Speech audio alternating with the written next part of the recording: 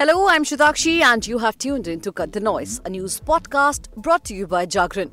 Today is Wednesday and the 4th of October. Let's talk about news of the nation and happenings around the globe.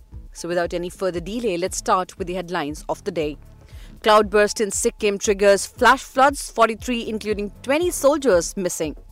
Indian Air Force receives first LCA Tejas trainer aircraft from HAL. Delhi prone to earthquakes due to nearness to Himalayas, need to stay alert, says NCS. Talks on diplomats with India in private, says Canada Minister Amit Faceoff. In US war on rising fentanyl use, sanctions on Chinese drug producers. Reliance Brands acquires majority rights of Superdry intellectual property for Indian territory. Virat Kohli, MS Dhoni were before me, says Rohit Sharma on getting India's captaincy late in his career. Now let's dive into the details.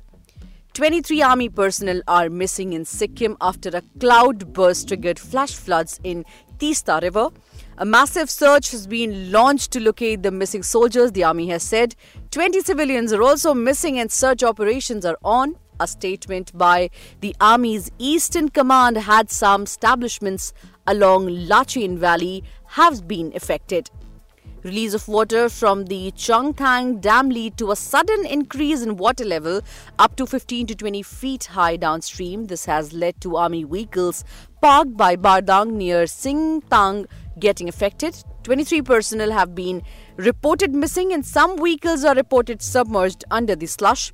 Such operations are underway, the statement said. Sikkim has received heavy rain through the night. A cloudburst over Lonak Lake in North Sikkim caused it to overflow and pushed up the water levels in Teesta River. The Teesta River flows through Sikkim and West Bengal before entering Bangladesh. Moving on to the next national news. Hindustan Aeronautics Limited on Wednesday handed over the first LCA Tejas twin-seater aircraft to the Indian Air Force.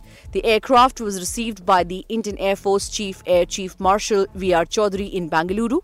Union Minister of State for Defence Ajay Bhatt was the chief guest during the function, wherein the unveiling of the LCA twin-seater, handing over the release to service and signalling out certificate were conducted in the presence of Chief of Air Staff Air Chief Marshal V.R. Chaudhary among others.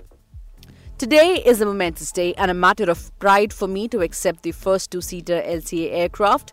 This day will go down in history as a really remarkable pride for me to accept the first two-seater LCA aircraft. This day will go down in history as a really remarkable one that exemplifies the prowess of the Indian domestic aviation industry, Chaudhary said, speaking at the ceremony in Bengaluru. Moving on to the next national news.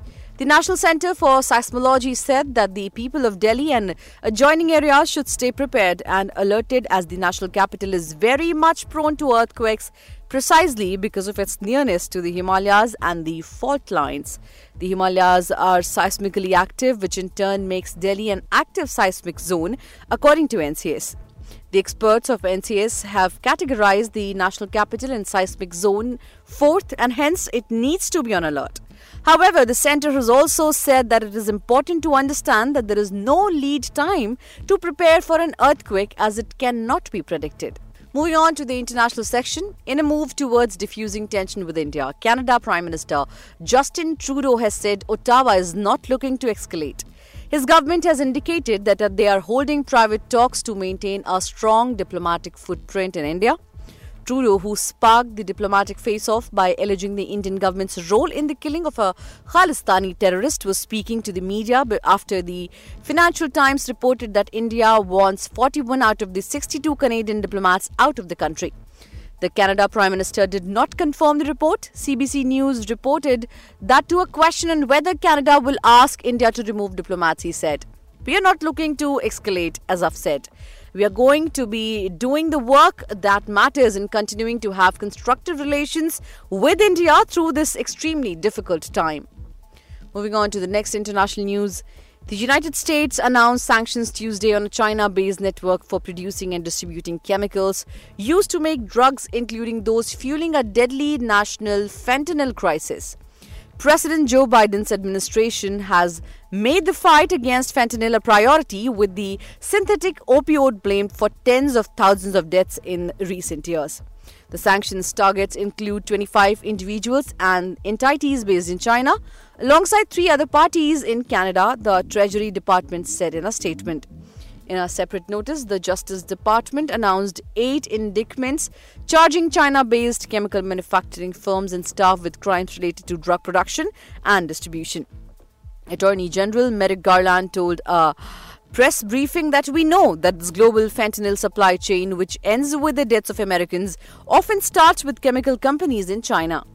Moving on to the business section, Reliance Industries owned Reliance Brands on Wednesday announced that it has entered into a joint venture with UK-based clothing brand Superdry plc, which has secured the brand's intellectual property in India, Sri Lanka and Bangladesh and driving business in the said markets. Reliance Brands Holding UK has finalized the agreement, appraising Superdry's licenses and brand assets at a total of 40 million euros. Consequently, Superdry plc will be receiving gross cash proceeds of 30.4 million euros, which translates to approximately 28.3 million euros after accounting for fees and taxes from Reliance Brands Holding UK. According to the company's statement, Reliance Brands Holding UK and Superdry will own 76 and 24% of the joint venture entity, respectively. Moving on to the sports section, Rohit Sharma-led Indian team will be eyeing to end Men in Blue's long and frustrating wait for an ICC trophy as they gear for the ODI World Cup 2023 at home. Having won the last ODI World Cup in 2011 and the last ICC tournament in 2013, India is all set to be up against Australia in their winning match of this year's showpiece event. Rohit, who will be leading the team for the first time in an ODI World Cup, has opened up on his captaincy stint, admitting that it is absolutely fair that Virat Kohli and MS Dhoni got the role before him.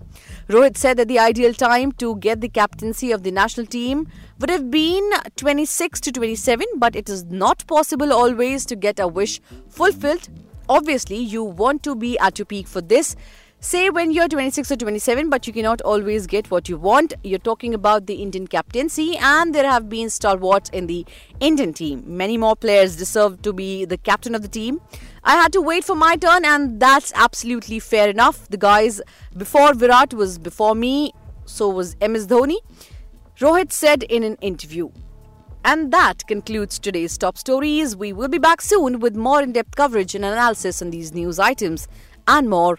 Thank you for tuning into Jagran News Podcast. Stay tuned.